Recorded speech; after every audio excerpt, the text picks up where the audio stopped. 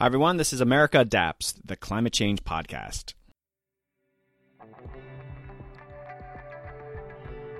Welcome back, Adapters. On today's very special episode, we have CNN's John Sutter.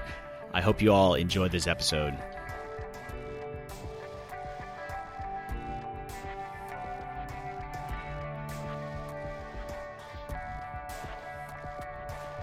Hey there, welcome back, Adapters. You adapt, we adapt, America adapts. So on today's episode, we have two segments. We have our normal main segment where I have an interview with CNN's John Sutter. I'm very excited about this podcast. I had this incredible conversation with John. He's this reporter at CNN, and he's with CNN Digital, and he has a climate change program on CNN called 2 Degrees, and we just had the most amazing conversation. He's done some amazing reporting. He's an award-winning reporter. He did a really cool piece out in Oklahoma last year, and so he went there and he talked to a lot of folks, and he was talking to climate skeptics, and it was really funny. It was a really informative piece, and we have just an amazing conversation about how to cover climate change, and sometimes in a hostile environment, but just learning from people how you report on these issues. And there's a lot of science communication that you know I learned from talking to John.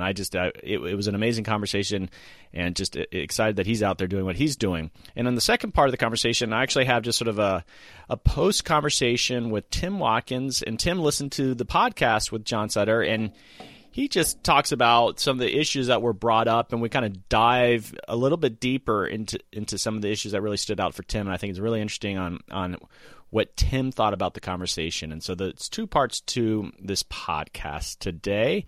Let me just get a little bit of housekeeping out of the way. Don't forget to subscribe to the podcast. Don't forget to write a review to the podcast. Again, I say this every time. You're sitting there with your phone, open it up. If it's on iTunes, there's that option. Just click write a review. And even if you're looking at the links on this website, yeah, please, it would be much appreciated. Write a review for the podcast. Also, there's a Facebook community group and a Facebook page. In the community group, and more people are joining this, and they're sharing links, or they're just weighing in on information that I'm posting there, and it's a little more lively than your typical Facebook page. So consider joining that, and I approve pretty much everyone who asks to join. So, yes, I'd love to hear you there. Also, upcoming guest for the podcast, before we get started, I have Dr. Catherine Mock from Stanford Institute. I have Dr. Amy Brady, who is going to be talking about CLI-FI, climate science fiction. I've mentioned this before. I've known nothing about it, and she's given me some homework to read to get ready for it. I'm really excited that the field of climate change is expanding in all sectors.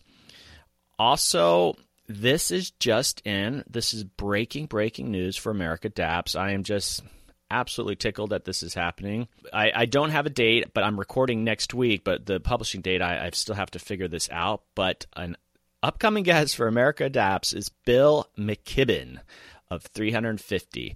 But I'm just absolutely excited. If you know anything about climate change, you'll know about Bill McKibben and the amazing work that he's done at 350, and the work that he's done to just organize people around climate change. He has just been in the field forever, but he's just become really just one of the leading authorities on this issue and leading voices, and I'm just absolutely thrilled that I'm able to get him on the podcast. We're going to record that soon. And yeah, just kind of a funny story. I'm sitting on my couch last week, and I'm checking my email, and then I get an email from Bill McKibben. So as you can imagine, I'm just a bit dumbfounded, and I open it up, and it's Bill saying, "Hey, I hear you're looking for me." And indeed I was, but I wasn't quite sure that I'd heard directly from Bill, but I did. So that's the sort of guy he is, and just very thrilled. And yeah, so Bill McKibben coming on the podcast very soon. And on that note, let's just get into the conversation with John. I think you're all going to love this conversation. And again, I love when I have feedback from you. I hear every week from different folks and just what you think of the podcast, or if you have ideas for guests. I have a website at americaadapts.org. Don't forget to check it out. There's a bit more information on me and on previous guests and links to ways of getting the podcast. And so, yeah, don't forget to check that out. And you can reach me at americaadapts@gmail.com. That's the best way to get a hold of me. And so, again, I love hearing from you and ideas. And if you have questions for future guests, just let me know, or you can do that on the Facebook page. And so, that is what kind of year it is. We're off and running, and it's going to be, I think, an amazing year of guests. And thanks again to all of you listeners. So let's get started. Let's listen to John. So I really hope you enjoy this episode. Hey, Adapters. Welcome back to America Adapts, a climate change podcast. I am your host, Doug Parsons. And on today's episode, I think we have an amazing guest. I'm very excited about this. This is John Sutter, who is a reporter at CNN. And John, give me a second here. Now, I don't want to go through your entire bio, but you are an award-winning reporter, and you have just covered issues ranging from climate change, I think slavery, I think there's rape in Alaska. You have done all these incredible things, and you are, I don't even know what to call it, the owner and operator of 2 Degrees, which is a digital program on CNN, which does focus on climate change. So welcome to the show, John. Hi, thanks so much for having me. Yeah, so this podcast is all about climate change, and so I just want to note that the reason you're here, which I think is kind of a cool story, is that at the end of each of my episodes, I ask for a recommendation of a future guest. And so a previous guest, famed climate change reporter Andy Revkin, said I should get you on. So I tracked you down, and so here you are.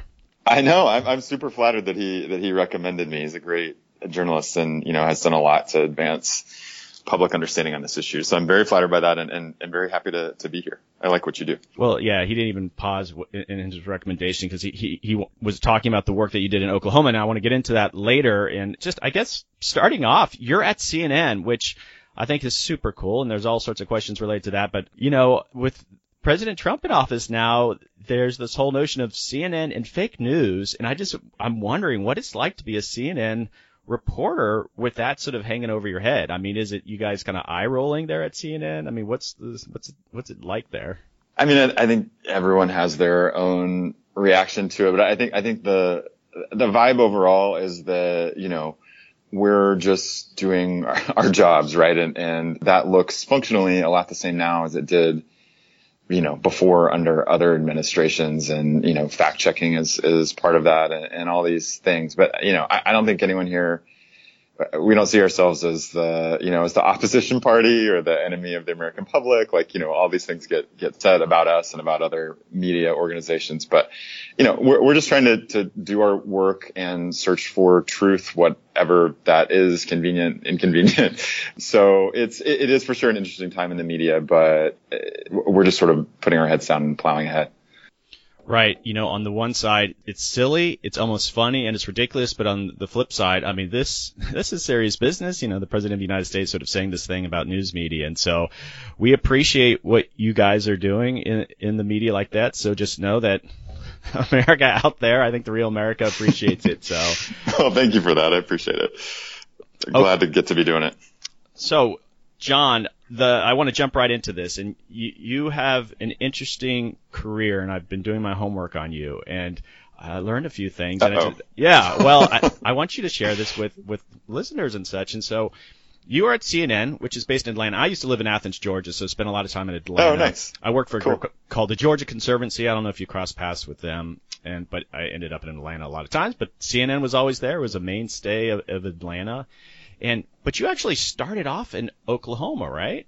Yeah. One of my first jobs out of school was at the Oklahoman, the newspaper in Oklahoma City. And I wrote about a bunch of different stuff there. I covered local government for a while. I was on the mental health beat for a minute, and I ended up doing a lot of environmental stories there, which was against the grain in a state that's run by oil and gas, interests more or less, and where people tend to be very sympathetic to fossil fuel companies. One of the big stories that I did there that really kind of consumed me during that time wasn't about fossil fuels as much as just like a different kind of pollution. But I spent a long time writing about this former lead mining district in the northeast part of the state that became a Superfund site, so like a federal toxic waste, cleanup site. And while I was there, the EPA was actually paying people to move out of the town because it was perceived to be so dangerous, because it was so dangerous. So I was kind of like documenting this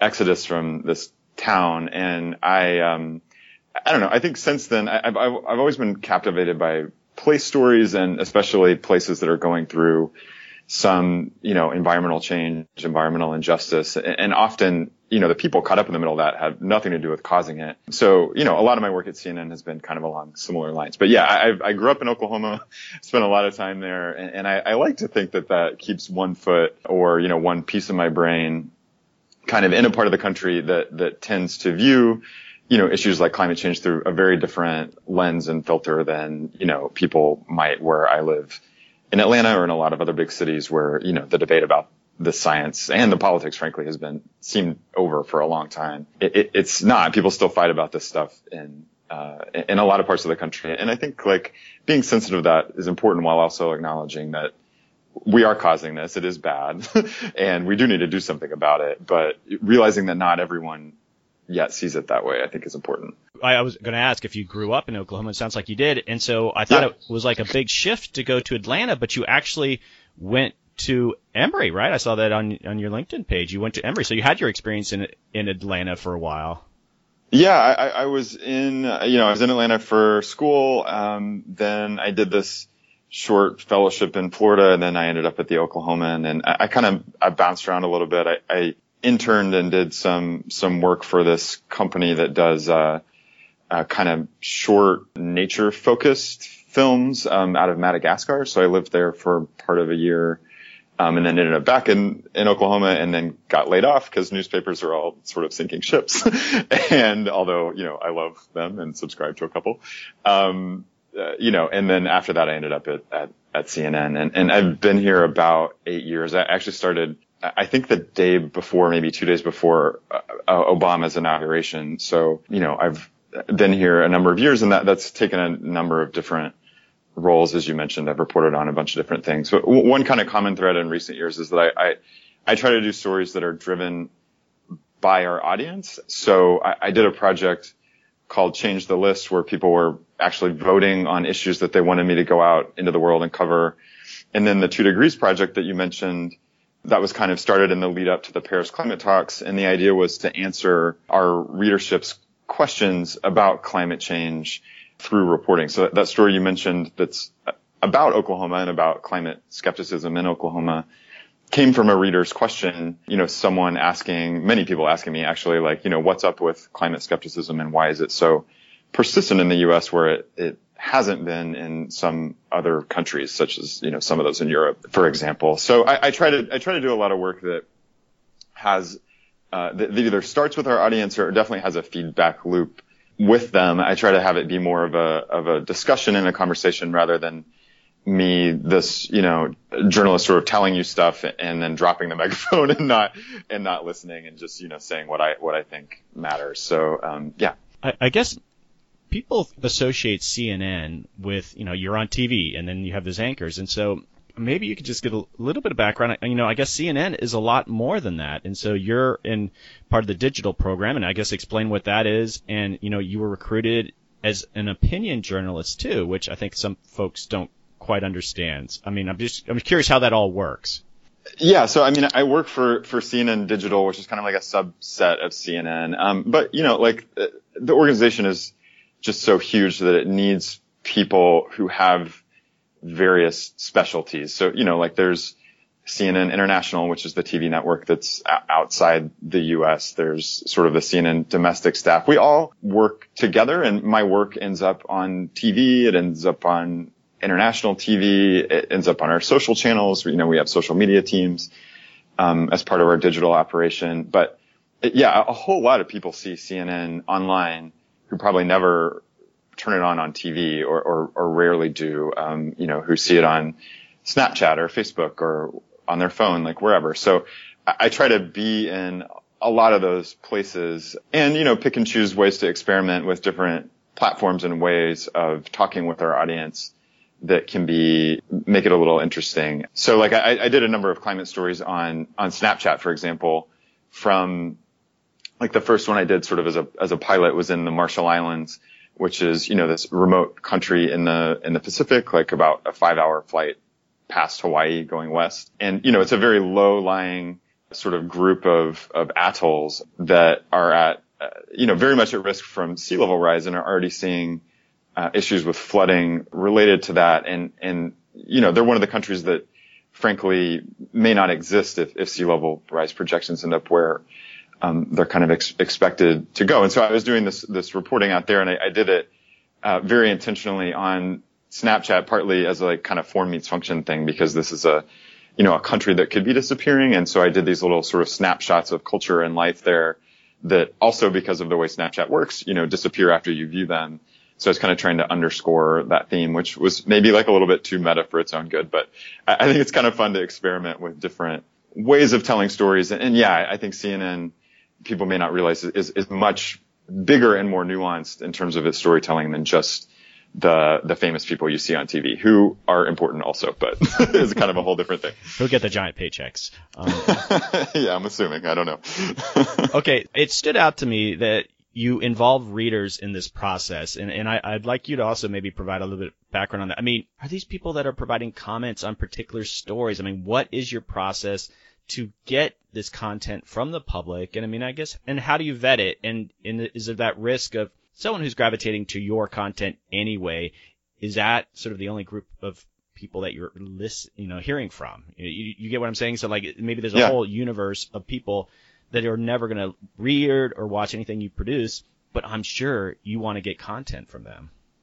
I think that's a really good question, and one that a lot of people in this space of like trying to involve audiences in journalism, are thinking a lot about. So, the first like kind of functional part is, I get feedback in a lot of places. With 2 Degrees, some of it, quite a bit of it was through a newsletter that I have, like a 2 Degrees newsletter, and then also from Google Forms. So I would sort of just set up an impromptu form where people could like log a question about climate change, for example. And then, it makes it really easy on the back end to sort of sort those questions as a spreadsheet, and then to reach out to people who have sent them in and kind of talk to them about it. So I did that. CNN, has like iReport channels, which are kind of the way that CNN talks to the audience and solicits photos and videos and questions and whatever from the audience. So I use that. So sometimes we would do Facebook chats, and have people log questions there.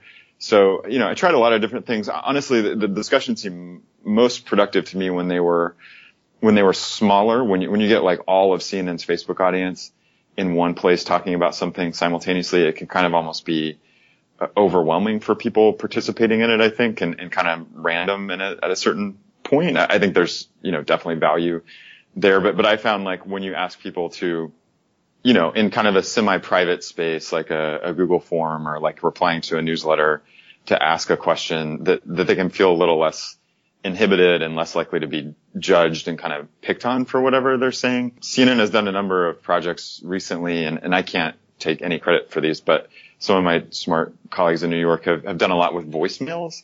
So in asking people about the election, they've just set up, phone numbers for people to call and kind of leave their thoughts or personal story as a voicemail. And the person who runs that, she often talks about how it has this almost kind of confessional feel to it. Like you can feel like you can be really honest in a format like that. So, we're always trying to think of ways to have those conversations in a way that feels safe and comfortable for our audience. But, a lot of times I would just run with one that seemed interesting, or in a couple instances, we would put those out as a vote on Facebook. Like, here are 5 possible topics, all of which came from you. Which do you want to see CNN go out in the field to cover? That's how the Marshall Islands story happened. For example, a woman in California asked a question about climate refugees and where people go if they're displaced by rising seas. And that question got upvoted the most by our audience. And that's what sent me out, to the Marshall Islands. And I ended up telling the story of this family that was split between this remote island country and kind of the most unexpected place you could think of, which is central Arkansas. There were some people who had left related to flooding and had moved to Springdale, Arkansas, which has a big Marshallese population. Wow, go figure. So I tend to like this idea that ideas from the public or kind of outside of me, like lead me in interesting directions that I wouldn't have seen coming or know to pursue on my own. Yes, I see that was a tough choice to follow those recommendations to the Marshall Islands. Yeah, I'll take one for the team. Hey, but you went to Oklahoma, go way out there. So you did both sides of that. So As you were describing how you sort of did the story on Snapchat, it occurred to me, I mean, I like to think I'm relatively hip with social media and such, but like how I don't consume news information and how other people do. And so doing it through Snapchat is very creative. And I had a question here for you, but I'm just not even sure if it's relevant anymore. I look at the 2 Degrees homepage for you, and I look at all the climate change stories, and I wonder have you looked at it recently and sort of said, okay, what am I saying here? What is the overall theme of what I'm accomplishing with and I know you have the little tagline at the top associated with the 2 Degrees, but I'm just curious, have you been doing it enough? And I think of all these different other platforms that you can share information on. That are you there? Like, are you doing the things you want to do? Or you feel like there's any missing pieces? I mean, that homepage probably in terms of its design and layout maybe leaves a few things to be desired, but I think, and we frankly probably should do a better job at presenting that material to people. But I think the overall idea for the 2 Degrees project, from my perspective, was to explore this one number, 2 degrees Celsius, that has an incredible amount of importance for how we talk about climate change and how we think about climate change. And that project's span was, from about Earth Day 2015 to the Paris climate talks that December. And the idea was, this number, 2 degrees Celsius, is kind of the benchmark for catastrophic or like unallowable levels of warming that's baked into the Paris Agreement. All these countries around the world, I think 130 some that have ratified or adopted it at this point, are saying we don't want warming to cross this threshold. And so, I think that's something that has become a little bit more known in the general public, but at the time before that, I think most people misunderstand a lot of basic things about climate change and probably had no idea about that benchmark. But it gives a nice framing for talking about this, and it changes conversations from, we should do more to pursue renewable energy, or like, oh yeah, I would like the air to be cleaner, to, here's kind of a red line that the world has identified. And if we really want to meet that target, we need to be, rapidly moving off of fossil fuels to the point that we're essentially not using them later this century, and possibly need to develop technologies to pull carbon out of the atmosphere. So it puts it in this kind of stark relief. And so I saw that year of reporting as, exploring that number, where it came from, why it matters, what does the world look like post 2 degrees if that happens, and what places are getting it right. I spent a little bit of time in Denmark on my way to the Paris climate talks, because arguably that's one of the few countries in the world that has a climate policy aggressive enough to actually, be online with the 2 degree target. So I do think that target is possible, but I think it's useful to have as kind of a North Star to guide what is actually needed in terms of action on climate change. And, I think it's interesting that all of that is coming sort of into question given the U.S. political scene right now. But there was a time not too long ago when essentially every country in the world said this is a huge moral, economic, health crisis, and here's this one number that we're all agreeing to as, our target.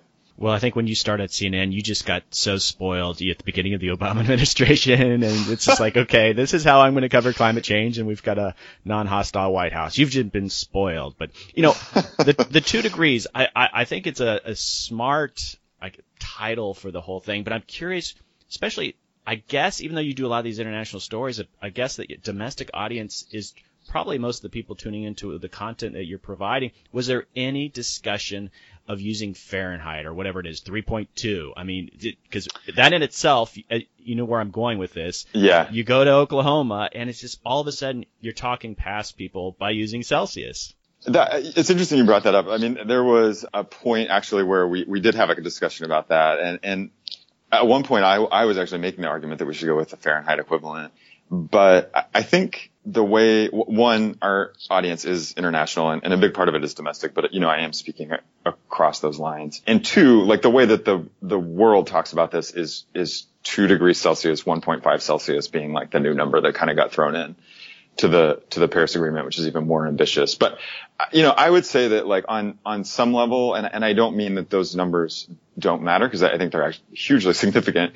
But on some level, in terms of talking about them, there's somewhat of an abstraction. Like I've actually seen really good arguments. There was one in Vox maybe a year or so ago about why the real number that matters for climate is 0, which means, we need to get to net zero greenhouse gas pollution this century, shortly after 2050, really, if we want to have a hope of meeting those temperature targets. Like it's hard for people to imagine, okay, what does the world feel like if it's 2 degrees Celsius warmer? It's unevenly applied. That's a global average. And so I didn't think it was like a big enough a deal that Celsius might be slightly confusing for people. We often put the Fahrenheit equivalent in parentheses, like just in case. But I think it's like one reason that the world has gravitated, or like, sort of gravitated to that number is that it's also a nice even number. It's not to say that at 1.9 Celsius everything is totally fine. It's not. Like countries like the Marshall Islands could actually still be underwater in the long term with that much warming, which is why they were really pushing for 1.5 as a target. A lot of the small island states were. And it's not like 2.2, is necessarily going to be like so much more of a catastrophe. There's a lot of uncertainty about when you cross certain tipping points that really disrupt the climate system. But what we do know is that less warming that we're causing is better and safer. And so it's part like, an effort at risk management. The world is saying at 2 degrees Celsius, there is far less risk than if we proceed into this kind of uncharted territory that goes beyond it. Yeah. And I think getting to the point of like, even if it was in Fahrenheit, that those numbers, again, these averages don't resonate with people. 3 degrees, that's nothing. And the whole average across the globe just doesn't mix with folks. So, John, I want to jump into the discussion about Oklahoma. I got a bunch of questions for you because I was really compelling that you shared a video and you shared a story with me. But really quickly, I'm going to pitch a story idea, and we don't have to dwell on this. But I had Michael Mann on the podcast, and one of the things I brought up to him was that I think next year is the 20th anniversary of his hockey stick research. And I told him that there should be some anniversary event. So here I am talking to a journalist reporter. So, I mean, we all know the hockey stick is now this iconic thing in the climate change movement. So I'm throwing that idea out there, whatever form it takes, like the 20-year anniversary of the hockey stick. I think that's important. So I'm pitching it. I like that idea, and I'm like I was just saying, I'm always open to ideas coming from wherever. So I mean, I think like that is pretty incredible when you think about how long ago that was and how long people like him and like James Hansen have been talking about climate change and raising alarm. I mean, I've seen some videos, thrown around on YouTube recently that show some of the old news interviews from like the late 80s and early 90s. And it's staggering on some level that we're still having a lot of these same political fights and conversations. Meanwhile, the earth keeps breaking temperature records, and the consequences of inaction are more and more clear. I mean, granted, there is a lot of action being taken, and I think that needs to be celebrated. But that's incredible to hear that it's been that long. And it is in some ways still such a heated political and social debate. Well, he seemed keen on the idea, so I'm sure you could recruit him somehow. I like it. Yeah.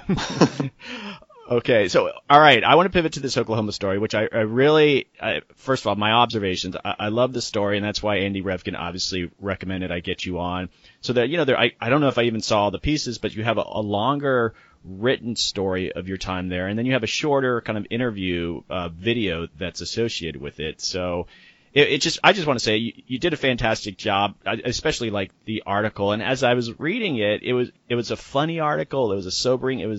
I got mad reading it, but the entire time I was reading it, I was sort of thinking, because the tone you use, you're a really good writer, and it's like I was imagining Jason Bluth from Arrested Development was going and doing this. I don't know. I'll take that as a compliment. But do you watch the show? I mean, yeah. Right. So he has this befuddled, he has this sarcasm, but he's still this kind of nice guy, and he wants to see the best. And I was thinking it's Jason Bluth talking climate change in Oklahoma. Anyway, that's the sort of tone that you use as you're writing it. So it was very entertaining. No, my life is like one big awkward calamity. So I try to just go with that when I'm writing about things. I mean, there's a I mean, like I mentioned, I'm from Oklahoma, but I'm not from, I went to Woodward County, which Yale identified as one of the most skeptical counties in the country. And, that is a very different place. It's much more rural. It's a lot of farming, cattle operations, actually. And so, like, I totally didn't fit in. Like, I went to a cattle auction at one point, and someone was like, "Why are you wearing stretch pants?" Like, because I was wearing skinny jeans, I guess. And like, I tend to get in a lot of kind of misadventure type situations in my reporting trips of whatever kinds. And so I'm kind of okay with being the awkward outsider in a lot of situations. And I think these conversations are worth having. And I try to take myself too seriously in the process. I like it. You become like the Hunter Thompson of the climate change reporting. It just, I don't know if it's that wild. Well, don't no go to bosses, no drugs were done. Right. No acid, yeah. Avoid that. But I mean, just the gonzo approach to it, because the whole topic lends itself to being gonzo. Okay. So you went out to Oklahoma and you were talking to these people, and just, I'm going to have the links to the article in my show notes so people can really, it's a long piece and it's wonderful. And thank you. And I don't think this is original. I think I've been reading this. It's just that climate change has always sort of been the original fake news to a lot of people, and that's, it's, you go, the first part of your article, you talk to these people, like, what do you think of climate? And what you were doing, I just want to set the stage a little bit here, is that you're trying to find one person, Woodward, Oklahoma, that thinks climate change is happening and humans are responsible. And it was just like, you couldn't find anyone. And so it's like the original fake news. It is. And that was like, I got pretty frustrated, like just personally, like trying to find, someone who had this kind of information. I mean, and like the lead into the story, there's a woman telling me it's like a big fat lie. There's someone who called me a term that I'd never heard before, but I kind of like, which was prostitute. She was like, it's all the prostitutes are like making this up. And so you're right. I mean, it is one of those topics that for a long time people have been inclined to tune out or say is, someone's agenda. But like in talking to people there, I think one thing that I discovered is that there is more common ground than we often realize. Like even among people who say that, incorrectly, like to be fair, that climate change isn't happening or that humans aren't causing it, there's broad support for renewable energy. In Woodward, there are a couple large wind farms, and there is a wind technician training center that, I went there and sat in on a class, and like the people in that class were from all over the country. And, it's this very sort of highly regarded center for training wind technicians. And if there's money to be made off of it, people were very okay with that kind of switch. They'd say things like, we want clean air. Like the Yale estimates said that something like 70% of people in that county, support funding for renewable energy research. Nationally, there's very broad support, much broader than, would understand the science on climate change, but very broad support for like, the Paris Agreement, or even, taxing or regulating carbon. So on solutions and some of the stuff that really matters if we want to do something about climate change, like there's less to fight about than when we get in this kind of fact war about the science and how we do know this and don't know that. I found those conversations to be among the most frustrating that I had in Woodward. But when, you step back and talk about the big picture, it was a lot easier to have that kind of talk. As a reporter, and I know you guys are trying to be neutral, and I mean, there was a section where you were trying to have that debate too, and this is what I guess pisses me off the most, is that, and I'm trying to do it with this podcast. I want this podcast to be something the general public, not just a bunch of wonky people, listen to. And there's this kind of, and we chatted a little bit about this before, but like, how do you not approach these conversations without being at least secretly condescending to their positions? We know climate change is happening, and they are like putting up this wall, and it's just this giant chip on their shoulder. And on almost any other issue, I think our side would be a bit more aggressive, but it has to be this sort of polite way to do things to try to convince them to kind of come over here. And I'm in the camp that point A is like identifying a problem and point B is the solution, and you have to just, eat a shit sandwich in between that, you do it. But you know what I'm saying? It's just like there's this arrogance there that they get to have, but our side can't, and yet they call you the prostitute, you know? Yeah. And I mean, as a, like, you know, this story is written from a point of view of, you know, someone who thinks that there should be action taken on, you know, on climate change. But honestly, like, I don't know. Maybe it's like just my personality, but like, I am a reporter by nature. So I like asking people questions. I like listening to their perspective, and often in doing that for a living over a number of years, you know, you meet all kinds of people who say things that you don't agree with or find offensive or are deeply offensive to you personally, and you might not let that on right away. But I think like a productive conversation has to be built on mutual respect and trust, and you're never gonna, I don't know, I think the best way to do that is to try to hear the other person out, understand where they're coming from, how and why they've formed their belief system, because I always find that very fascinating and very individual, right? Like, it's not like, I don't see this as like an us and them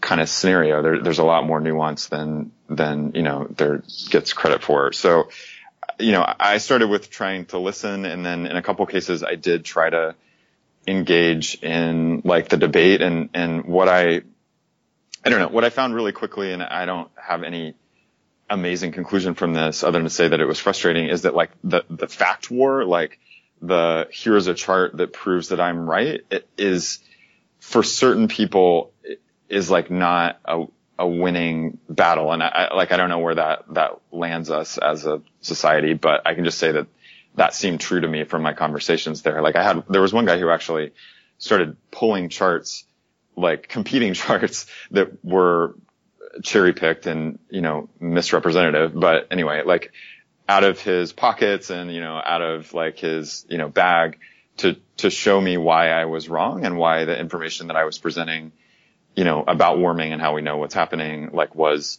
incorrect. So there's, you know, a lot of misinformation, deliberate and otherwise, that's out there. And if people grab onto that stuff, it's hard to counter that. I think that, you know, when I was out there, and since, I've tried to think of like, okay, what are the different ways you can make the argument that climate change is worth paying attention to.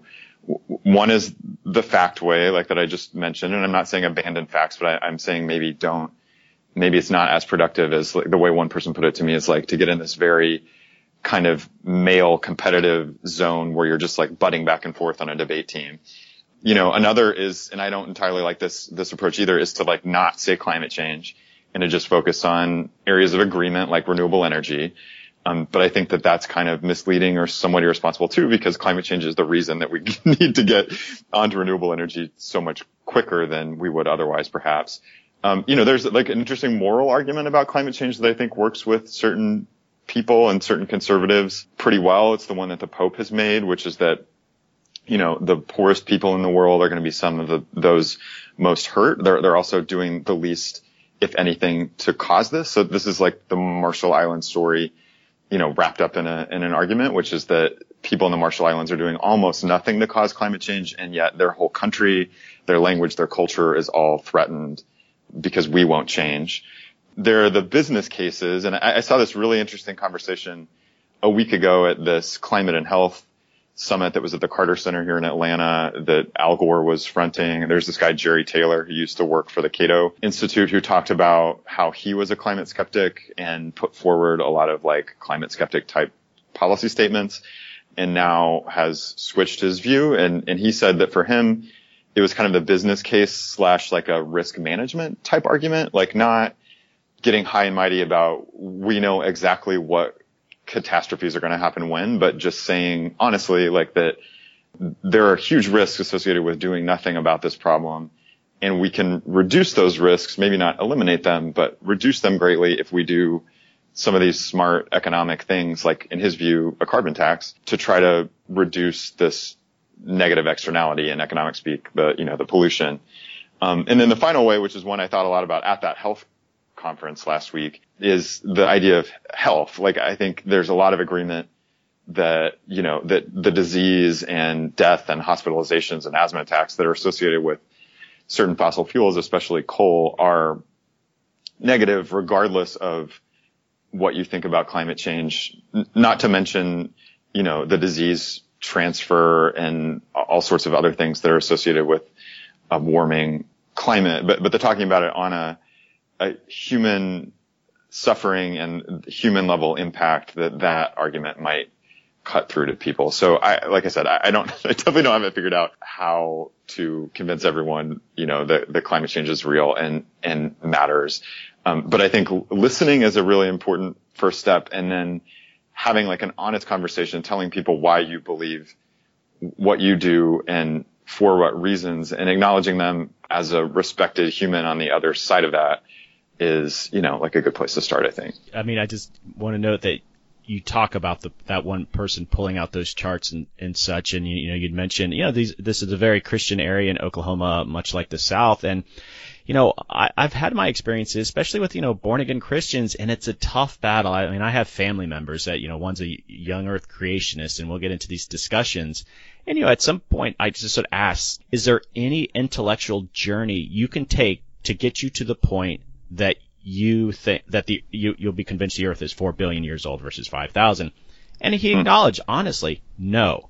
And that's I'm seeing those parallels with the climate. And the guy pulling out his charts, it's just like there's no, and I'm hoping this is just a small 10-20% of the public, but that science means nothing. And I think a lot of science societies and a lot of scientists just don't get that. And I want to use this quote that's from the article, and I think it lends itself to what you were just saying.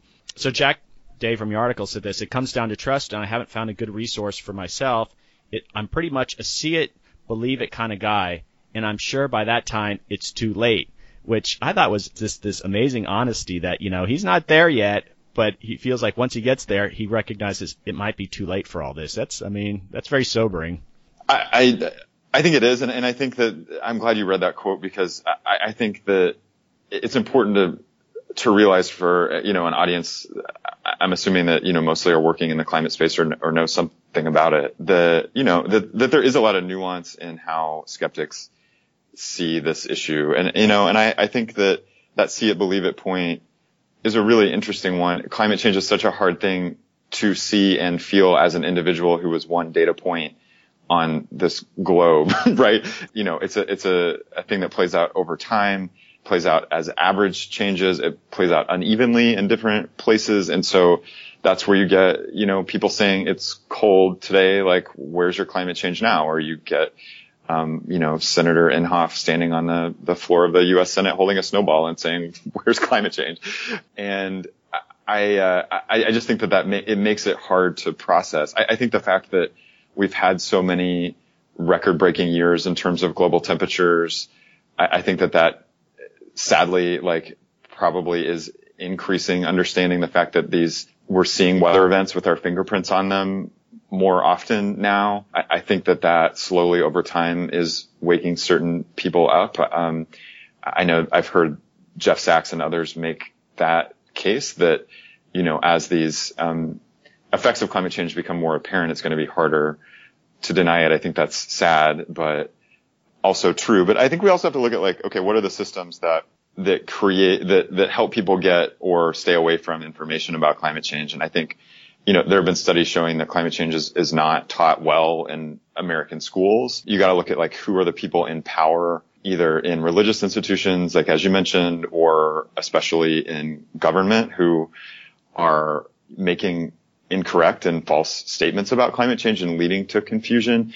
I mean, if you're someone whose identity is tied to movements and people who are saying climate change is bunk and you don't need to care about it, it takes an incredible amount of mental gymnastics to leap out of that and say okay, I'm going to disagree with what I perceive to be everyone around me and think something different about it. So I think honestly, just acknowledging that as part of it, and it's not a stupidity thing. It's there's a lot of stuff going on that helps shape people's views in one way or the other. And I'll mention another person who I met in Woodward, who was an older farmer who had, if I remember correctly, he may not have lived through the Dust Bowl, but he came I believe that his parents did or his family did. And he lived through a major drought in Oklahoma, western Oklahoma in the 50s that was just like incredibly searing and, like rapid Dust Bowl history, like people caused that disaster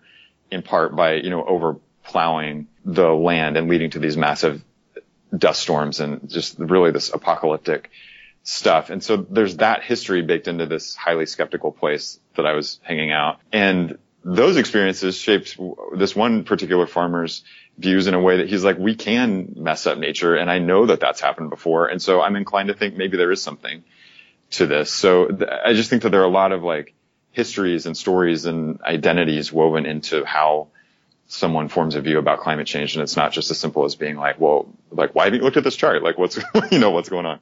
Well, John, I got a couple more areas I wanted to get to, but it's a final thought on that Oklahoma. I'm just curious, have you shared the article with any of the people quoted in it? And if you did they give you any feedback? Yeah. I mean, I think a lot of them saw it. I heard it was pretty widely discussed in the county. One of the more interesting pieces of feedback is I did hear from a guy who's quoted who actually told me he paid to build this dinosaur statue that's right in the heart of Woodward, Oklahoma, that has like a child on top of it and a plaque saying, that basically it's like this roamed the earth like 5,000 years ago. I can't remember exactly what year it said, but it's basically like an anti-evolution thing saying that dinosaurs and people coexisted. And, he was definitely like one of the most firmly skeptical people about climate science. He also, told me that he was in the process of installing a lot of solar panels because he thought that was cost effective to do. And so again, speaking to that kind of like center points in the Venn diagram, he was a good example of that. I heard from him afterwards, and he told me, and he was one of the people I was worried would hate this story. And, he told me he thought it was fair and he'd be open to talking to me again, and that it was good to meet me. I'm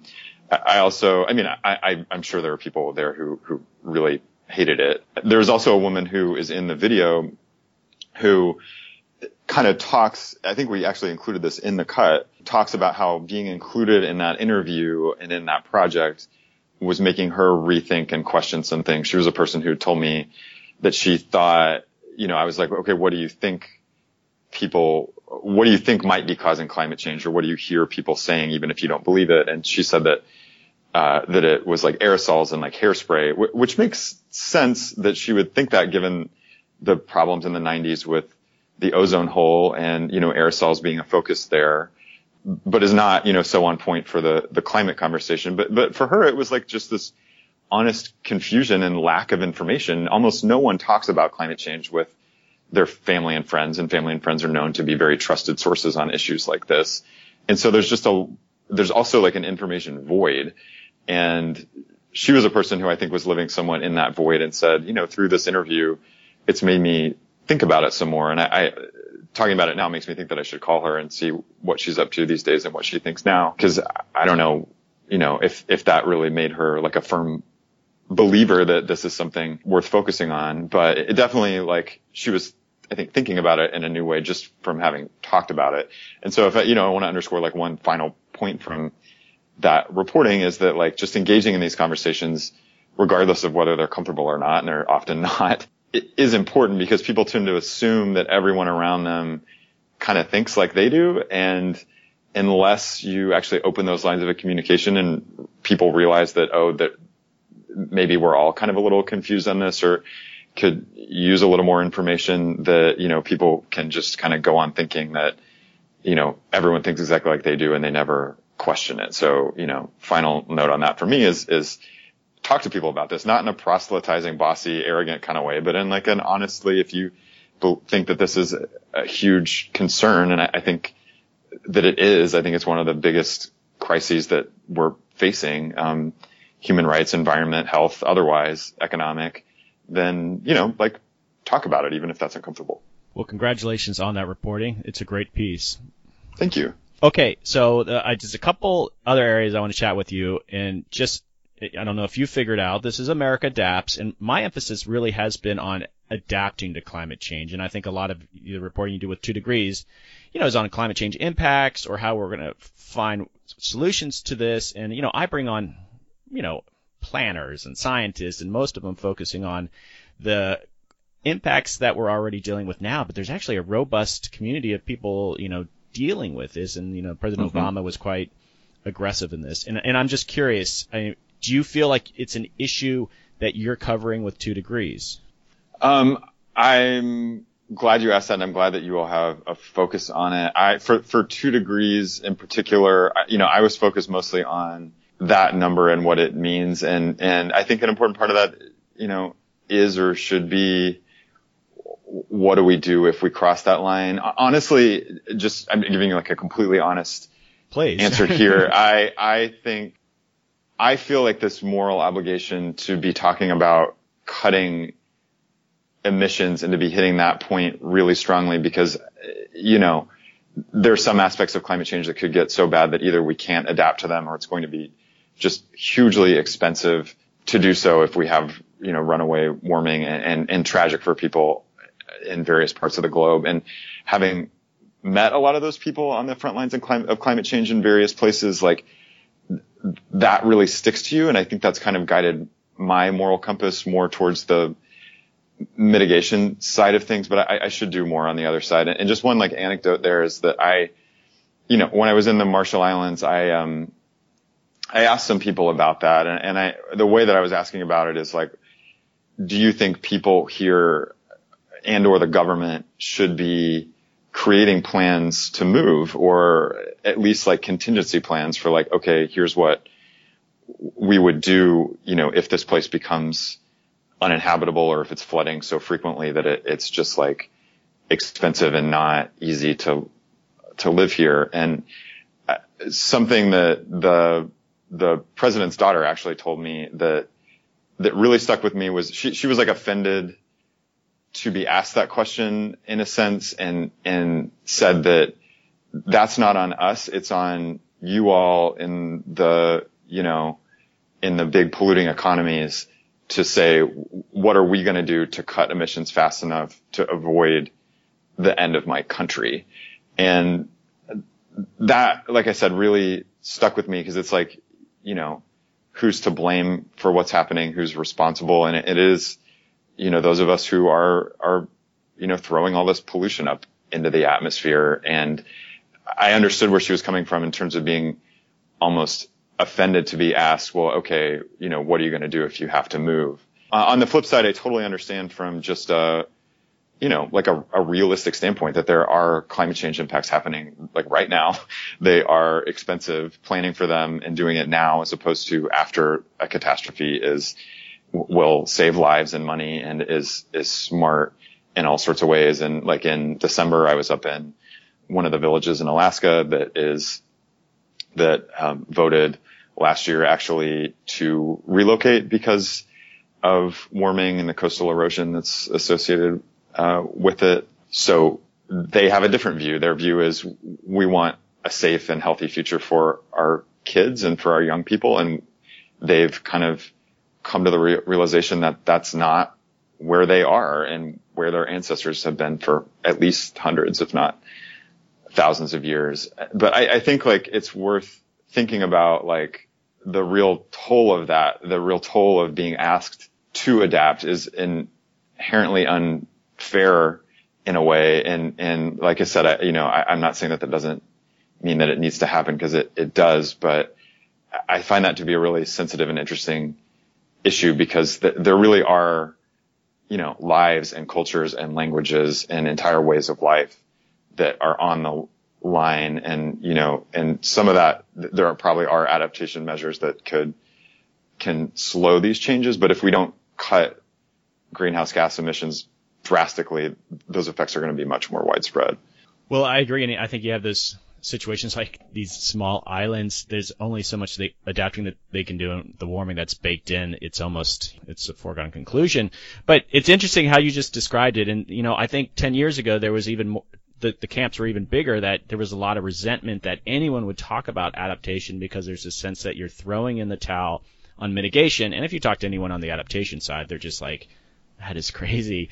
We cannot do our jobs if you don't get the mitigation side under control. And so let me just throw this out at you. And I've actually had this kind of journey just with all the guests that are coming on to me, adaptation is a potential Trojan horse for real mitigation. I mean, I think the Paris Agreement was a huge, opportunity, but at the same time, what's happening on the ground? And adaptation is out there in the local communities. People are building seawalls, or you're building water reservoirs, but adaptation is really just a huge spectrum of actions, and it's not usually associated with renewable energy and those people in Oklahoma doing the solar panels, but that's going to fall under adaptation, adapting to climate change. That sort of mitigation that's happening will ultimately be an adaptive response to climate change. And so to me, I think as the country starts to climate proof itself, I think there's a way to educate about mitigation that's sort of kind of lost right now. And so I would encourage you as a journalist who focuses on this issue that there's an opportunity there with adaptation, because right now those are stories that are being created as opposed to sort of saying, okay, you need to do this because in 50 years this won't happen.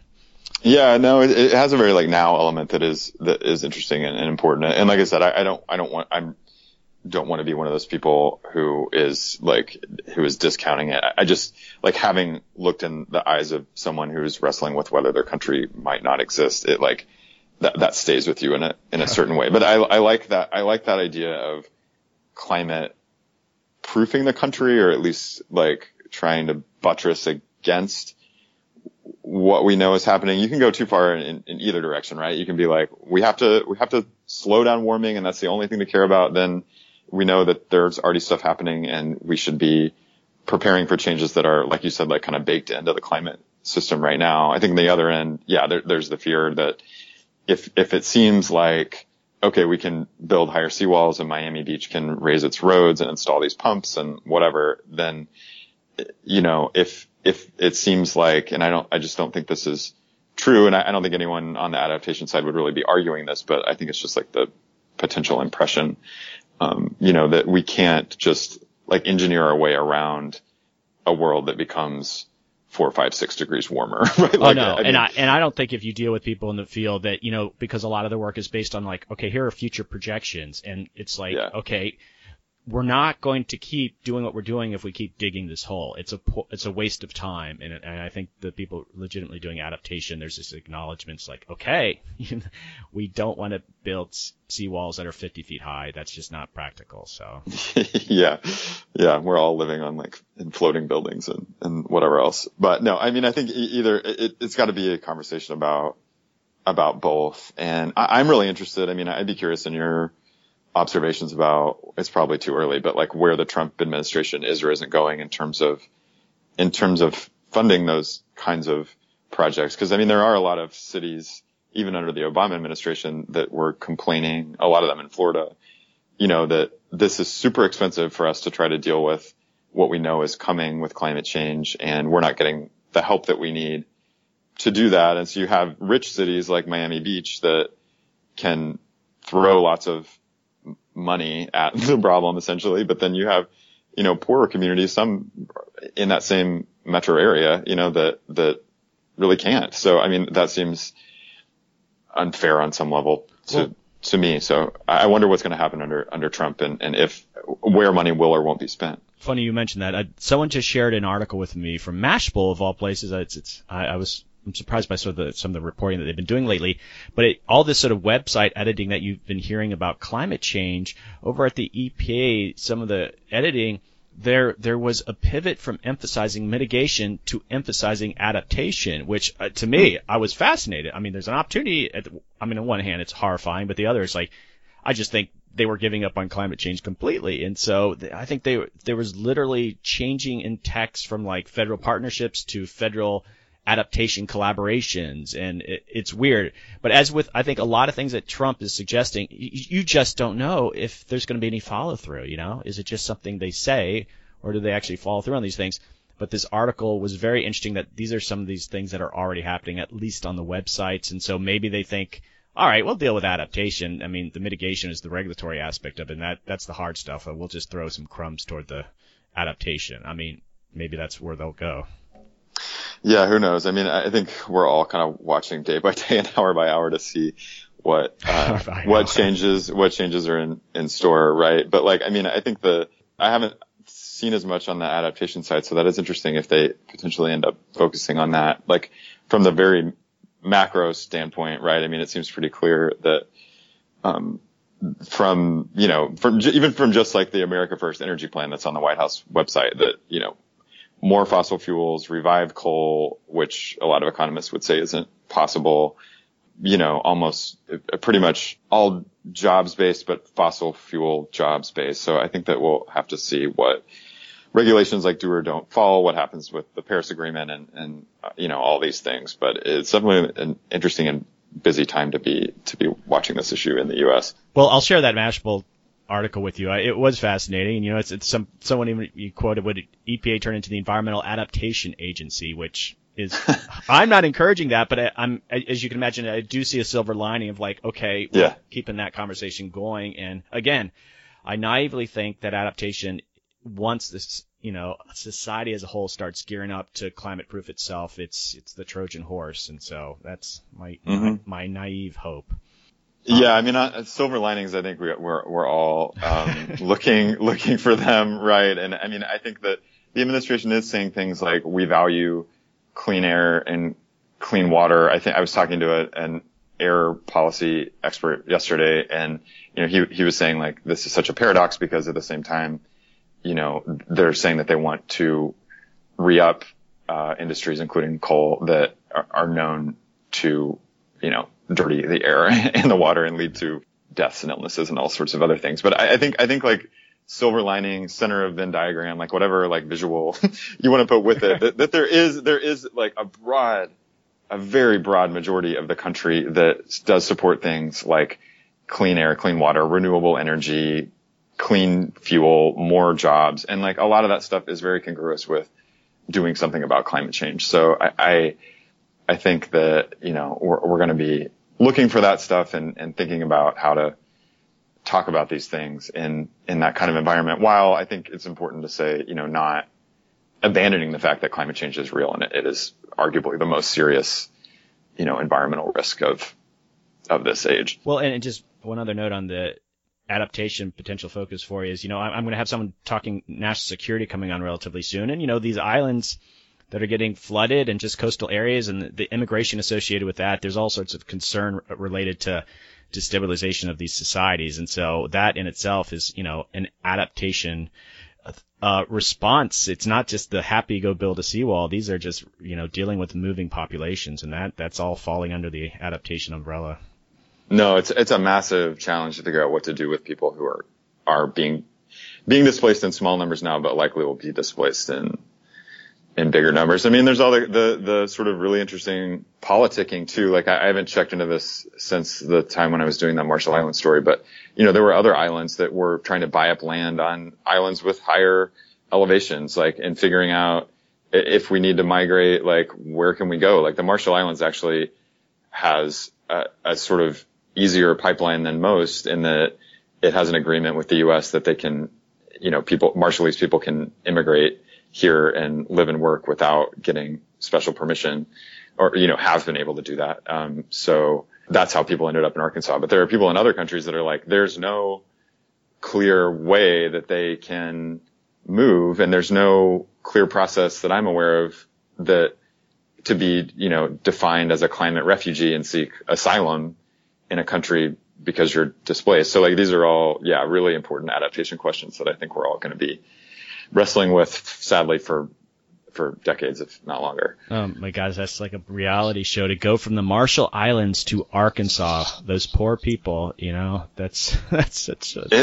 It's wild. I mean, it's like, and having like been to both, like, cause I went to Springdale too, like, I mean, it's just like opposite worlds, right? You have this, these fragile little islands that are basically like, the foreign minister of the Marshall Islands told me we're like a big ocean country, not a small island country. Cause like, they're so tied to the ocean, and in a lot of places you can stand on those islands and like see the ocean on both sides of you. And then you're like in one of the most landlocked parts of the U.S. and like just culturally, like climate, like everything. I mean, it's so different, but there's a kind of robust Marshallese community in Springdale, and who are trying to like carry on some of those traditions. Like went to a big family gathering that was in a park where people are playing ukulele music and, all this sort of bringing Marshallese stuff with them. But it is heartbreaking to see like these families split. And there is among a lot of people who ended up in Springdale, this kind of deep longing for home and this sense of loss about, where they came from. So, it's tough topic for sure. Well, I'm thinking about doing some on-location podcasting, and that would actually make a really interesting story. And so I guess on that note, John, I want to wrap this up relatively soon, but my next topic, and we chatted about this before, is podcasting. And I said you should do a podcast, and I think you said you thought about doing one before. And the more I think about it, the fact that you interact with your readers to try to get content for the shows that you do, it's just podcasting. The sort of feedback that you do have with your readers is a great thing. And so I'm just using my time with you to sort of say you should start a podcast. It would be really good. You got a great voice. You know these things. I should give it a whirl at some point. You're right. I mean, I love the medium. I love what you're doing with this one. And I think, there's a certain like closeness with like hearing someone talk as opposed to just reading their writing. Like every medium has its own strengths and weaknesses, but a podcaster, have taken off like crazy in the last few years. So I should give that a go at some point. It would be part of all those different platforms. You would be an easy one. I just can't describe how good a fit would be. So just something to think about. And so if you are just thinking about it, I just want to, I didn't know how this conversation was going to unfold. I don't know if you were just going to give me one word answers and that would have been a disaster, but like consider this an open invitation. If you just want to do test run on podcasting, you come on and do an occasional segment here and we chat about some topic. And so I would love to get you back on and maybe there's some issues that you want to get out through the podcast medium if you haven't started your own. So I just want to extend that open invitation. That's very kind of you. It's generous of you to do that. And I'll keep you posted on sort of what I'm working on and see if there's a fit. All right, great. Okay. And so the last part of this is I ask each guest, and that's why you're on here today. If you could recommend one person to come onto this podcast, and you have the ability to help get them on, even better. But who would you recommend? Since we've been talking about the climate refugee or migration situation, I'd say have someone on who is either faced with relocating or has had to. I could connect you with people in the Marshall Islands or in Springdale, or I met up with, again, recently when I was up in Alaska. I was in Shishmaref, Alaska, and there's a teenager who's from there, Esau Sinnott, who is kind of become a climate activist because of the situation his community's in, where they're faced with relocation. And I met him at the Paris Climate Talks. And it was this kind of weird, like, not weird, but just very fortuitous meeting because I'd been to his community before, like back in 2009, and I'd actually interviewed his grandparents. And so then I just happened to meet him in Paris, and it was kind of this wild connection on the other side of the world. But there are a lot of people from communities on the front lines that are having to adapt already. And I think including those voices could be really cool. Cause like I was saying, the emotional toll of these adaptations, even if they make sense money wise and otherwise, it's like, it helps get a fuller picture of, okay, what are we really asking of people as they make these changes? So I'd say, someone like that would be super cool to have on. Well, that is a fantastic recommendation. If you could get me a name, and I think the Springdale and Arkansas, someone that would, I think a lot of people would find that riveting. So yeah, I would follow up with you, and if you can find a name for me, that'd be great. Yeah, happy to help. Okay. On that note, John, I just want to say I'm glad Andy kind of brought you up and brought you into my universe. I appreciate journalists doing the work that you do. It's important. I think we all struggle to try to get climate change more relevant to the broader public. And, I think we all have to consider ourselves as part of this collective, but you're doing some amazing work. And I want to thank you for the work that you're doing. I hope you keep focusing on climate change. Thanks, Doug. And you as well. I appreciate the conversations you're starting with this podcast. I listened to, a few of them getting ready for this, and it's always an interesting conversation. So thanks for what you're doing too. All right, great. Okay. Well, I hope you have a great week and enjoy. I guess it's pretty hot in Atlanta this week. It's warming up here. Yeah, it's been rainy today, but it's been like in the 70s recently. It's very wild. Okay. Yeah. On that note, thanks again. And everyone, I tune in next week. This is America Adapts, the Climate Change Podcast. Hey, we're back. What's a conversation with John Sutter of CNN? I absolutely love that conversation with him. I learned a ton, and I just thought it was fascinating on how he was talking to skeptics. And so I wanted to have sort of a decompression conversation, if that's the appropriate term. And so I brought back on, I've been having Dan Ackerstein on, and Tim Watkins has been a longtime regular. And so I've got Tim Watkins on, who's a science communicator. For those who are new to the podcast, he's a science communicator, but he's been on many previous episodes. And hey, Tim, how's it going? Hey, Doug. All right. Good to be back on with you. Yep. It's been a little while. I've missed you. Oh, I miss you too, Doug. Right. Okay. All right. Moving on from the awkward silence. Okay. So what I wanted Tim to do was partly just, he's going to have some questions, but he's listened to the podcast. He was one of the first people to listen to the John Sutter podcast. And we're going to have a short conversation, about 10 minutes, about that conversation. And just, I wanted to get Tim's insights to make this part of the overall podcast that everyone else is going to hear. So yeah, Tim, let's just kind of, I don't have a lot of structure to this, but let's just jump into, what'd you think of the episode?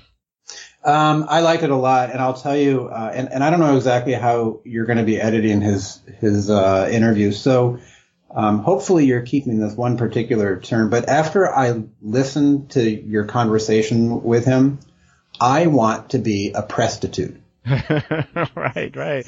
What a great term, right? That was wonderful. Yeah. You know, I thought it was really, so he's a journalist, and something that I admired about him, and I see this in various other journalists as well, is the ability to not be too riled up about events or to be too depressed about the state of affairs under the current administration and climate change action and policy and all of it. Yeah, I really admire his professional distance that he's able to maintain, and his ability, and he talked about this, his ability to truly listen to people and to pick up on little nuggets of things that they say that reveal deeper truths. And so he can be talking to a flat out climate denier, and that person will say something, and he's able to kind of dig down a little bit, I think, using journalistic listening and probing skills, and get into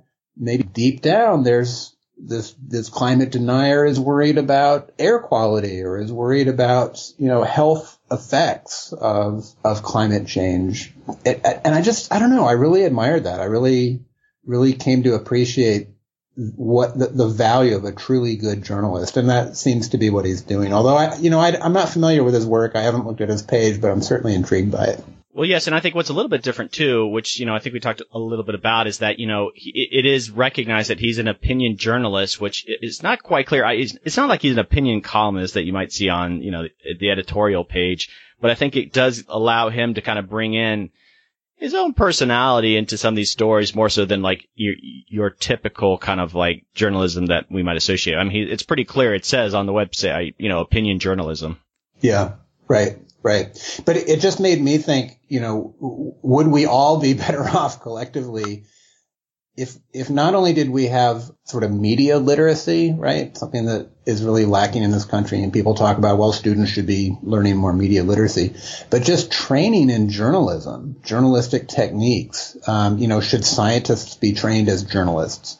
Should political activists be trained as journalists? Should politicians be trained as journalists? Because it just seems like, really being able to ask a question and listen carefully and dig down into those deeper truths and perspectives, and respecting the viewpoints and the experiences and the opinions of the people you're interviewing.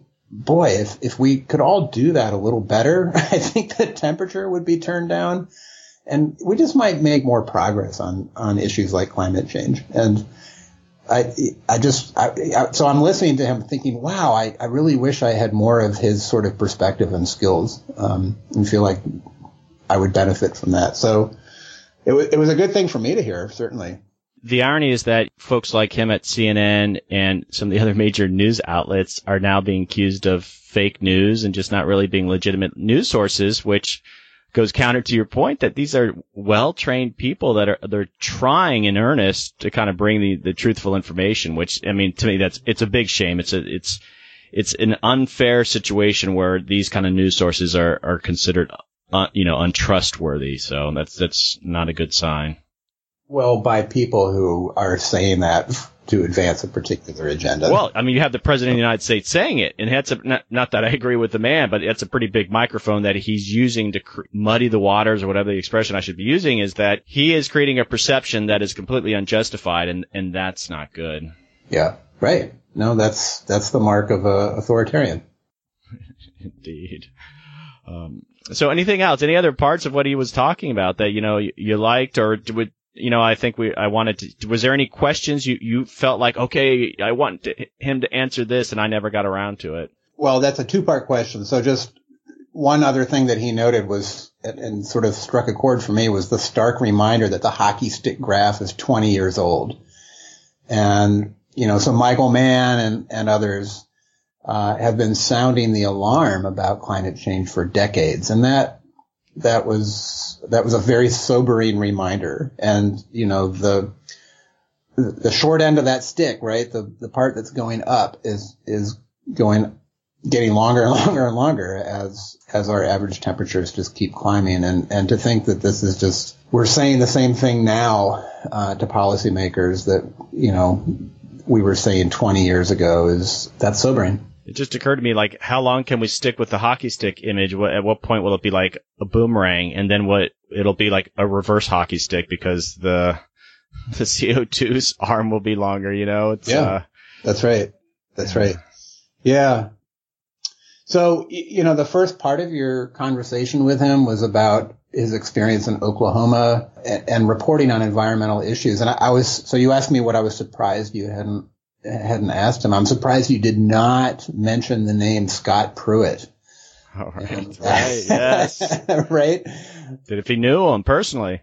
Yeah, exactly. Darn it. And Pruitt, of course, is now the head of the EPA, and he was the Attorney General in Oklahoma and involved for many years in suing the EPA, the very agency that he's now heading. And of course, just a few days ago, earlier this week, a court ordered that, something like 1,500 pages of emails be released from Pruitt's office. And they indicate that he was very cozy with the oil and gas and petrochemical industry, which, I think we all knew that or suspected that, but there it is. It's quite the paper trail, and it's just a mess. But, I thought you were going to go down that road a little bit. No, you're absolutely right. I missed that connection. He could have, maybe he was covering him when he was Pruitt as a sort of lower rung. That would have been interesting. Yeah, that was a missed opportunity. Right. And then I was thinking, at one point, kind of early in the conversation, he was talking about, and you were introducing his work, but then he talked about it a little bit, in the Marshall Islands. And where do people in a place like that go in the face of sea level rise? How do they adapt? And I thought you were going to ask him, what's the answer? What are people doing? Because it seems like that's a really cool story, and how people in the Marshall Islands are adapting, maybe that sheds light on what might happen here in the States.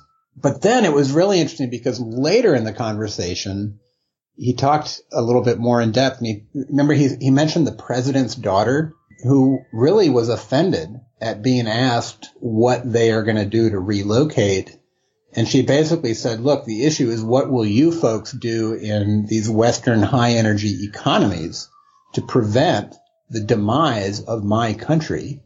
And she properly cast it in light that places the moral responsibility where it is. So I thought that was a really powerful sort of turn of perspective in that conversation. Yeah, and it stood out to me too. It came out later because, toward the end of the conversation, I was sort of suggesting to him that, I hope he looks at adaptation as an area that he can focus on. And he sort of pushed back on that a little bit. I mean, he seems very interested, but that story in itself of that person, and I guess I'm not looking at it because I've been so stuck in the kind of domestic side of adaptation that some of these islands, it's like, really, what is adaptation for an island that's going to disappear likely? And I'm used to the United States. It's like drought or this. And so for him, that's what was kind of seared in his brain. So this, I guess not thinking about the domestic side of adaptation. That's why it wasn't such an easy pivot for him. And I thought that was kind of interesting for me that he still hasn't jumped on the adaptation bandwagon, but he does see that there's probably a lot of probably good stories there, but other experiences influence that sort of, I guess, reaction from him. Yeah. Well, I wonder if in the course of these conversations, over the past, what's it been, like about 6 months, maybe 7 months of 7 months. Adapts, yeah, 7 months, and thinking about mitigation as a strategy of adaptation, because if you're in a hole and you have to cope with being in that hole and you want to make the hole shallower, the first thing to do is to stop digging, right? So maybe I'm losing the analogy here, but no, I use that analogy, I think, in my talk with him. I don't know if you recall that. Yeah, you did a little bit, but I do think that. So I'm going to get solar panels put on my roof, and is that adaptation? Well, no, it's not helping me adjust to the climate change that is already baked in, as you called it. But I think collectively, if we do more of that and move off of a carbon-based economy, then that's sort of a precondition or an early step to adapting and making the rest of the sort of adaptation that we have to do much more feasible and economically viable and just less expensive and painful for, our kids and grandkids' generations. So. Well, the longer I do this podcast, and I've talked about this, and I alluded very, I think, superficially about how I feel ultimately mitigation will fall under adaptation, but I think I'm truly making that pivot now, and these are the conversations I think I've been having more recently, is that I do see adaptation being this kind of Trojan horse for mitigation, that we need to somehow come up with a different strategy. And I honestly believe committing to adaptation will make, I'm trying to think what are the good analogies here, but it'll make it more fertile ground to maybe get a bit more progress on the mitigation side. And I think we really need to marry those two concepts. And I'm going to use this podcast to, I think, make that argument over and over again, because I think that's important now. I think I see a window there. I'm excited by that prospect. So Yeah. Well, I think in certain communities, and this is probably true for some of the rural communities in Oklahoma that he referred to, if you can educate them and frame mitigation, so, reducing carbon footprint, relying more on renewable energy, driving less, if you can pitch that not as a way of like cutting back on the luxuries of life or having to do something under a regulatory state, but rather pitch that mitigation as a way of adapting to change that's already happening and will continue to happen, then maybe you get more traction in those communities. And, your interview with him kind of headed a little bit in that direction. And I'd love to see how that conversation evolves in the coming months, maybe with different people on the podcast, is just how do we use adaptation to really educate and inspire and motivate people to reduce their carbon footprint? No, you hit it. That's what I want to do with this podcast, and I think I've not so directly been doing it, but that's really a pivot that I want to do, that I think there's a case to be made, and it's just a happier story. Americans, even if it's going to get tough adapting to climate change, I think that notion appealing to people's sense of commitment and duty and honor, it's more of an aspirational goal that I think you can pitch to people versus the mitigation side, which again, to me, it's kind of reduced to like, you can't do this any longer. You're going to have to change your light bulbs. And I mean, of course, I think you need to do all that. But as a messaging device, I think adaptation, there's a real opportunity. And I want to use this podcast to make that case. Yeah. It's America adapts, not, America cuts back. Yeah, exactly. Because that was my second choice. I don't know if people realize this. My original title was America Cuts Back, and it just tested terribly with audience members. So I went with America Adapts. Okay, all right. America suffers. America will make you pay. All right, so that's some great insight. I don't want to go on too long, but probably have another a similar conversation I had with John with you. But any final thoughts about it? Again, for me, it was a wonderful conversation. But yeah, there's only so much you can get in. Yeah, one of the things floating around Facebook yesterday was a little poll on the Washington Post where you could go in and you could indicate all the states that you've been in. And I was happy that over the course of my life, I've been in most states, maybe 46 or something like that. And so just a few states that I've never been in, one of which was Oklahoma. And so to hear him talk about some rural agricultural and, animal husbandry areas of Oklahoma and find people who, maybe they don't accept that climate change is a problem, but they're really into cheap alternative renewable energy. And where they have living memory of the Dust Bowl, he talked about someone who I think was a kid during the Dust Bowl. And so there's real personal gut level understanding of how people can screw up things pretty badly. And they want to avoid screwing things up that bad. So, there were some hopeful messages there in his reportage, I thought. No, definitely. I applaud him that, it was his home state, Oklahoma, but that'd be a tough assignment. All right. So I need to wrap this up. Any last parting thoughts before I wrap it up? No, that's it. It's good to be back on. No, we'll get you on. I'm going to just, for folks, we're going to start a new kind of segment that I've got a new name for it, but we won't do it till next week. But Dan Akerstein will probably be on. But the three of us are going to be on having conversations frequently too. And I think if you listen to the year in review, I really love the chemistry between the three of us. There was the two of them like making fun of me, and I think it worked really well. And You're an easy mark. Right, exactly. And just for folks out there, Dan was on last time, and I got a little feedback on Dan. And if you have anything negative to say about Tim, please just go to the Facebook community page and just lay into the guy, because he deserves it. So please, when you listen to this. All right. On that note, this is America Adapts. Until next week, thanks for listening. That is a wrap for this week. Adapters, thanks again to John Sutter for coming on the podcast. What a fantastic conversation. I learned a ton about what it's like to communicate this complex subject of climate change to sometimes hostile audiences, and you can just tell the affection that John has for that sort of diversity of person out there who's in America and learning and struggling with this issue of climate change. And, he's done some international work, and he's really put some things in perspective on what adaptation means across the globe, not just here in the United States. And thanks to Tim for coming on and sharing his insight on our conversation. Tim, always very interesting commentary. And on that note, again, if you are interested, think about joining the Facebook community group. Just look for America Adapts on Facebook, and there's a America Adapts Facebook page too. I can be reached at americaadapts@gmail.com, and let me hear from you. I would love to hear from you about anything that's on your mind.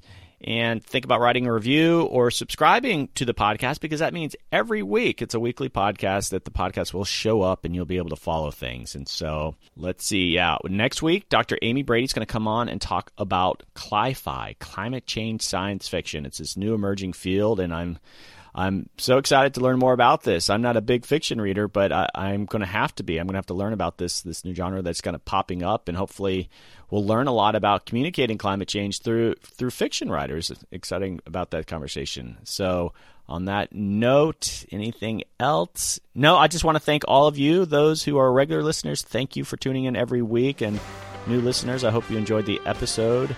And thanks for taking the time to listen to America Adapts. You adapt, we adapt, America Adapts.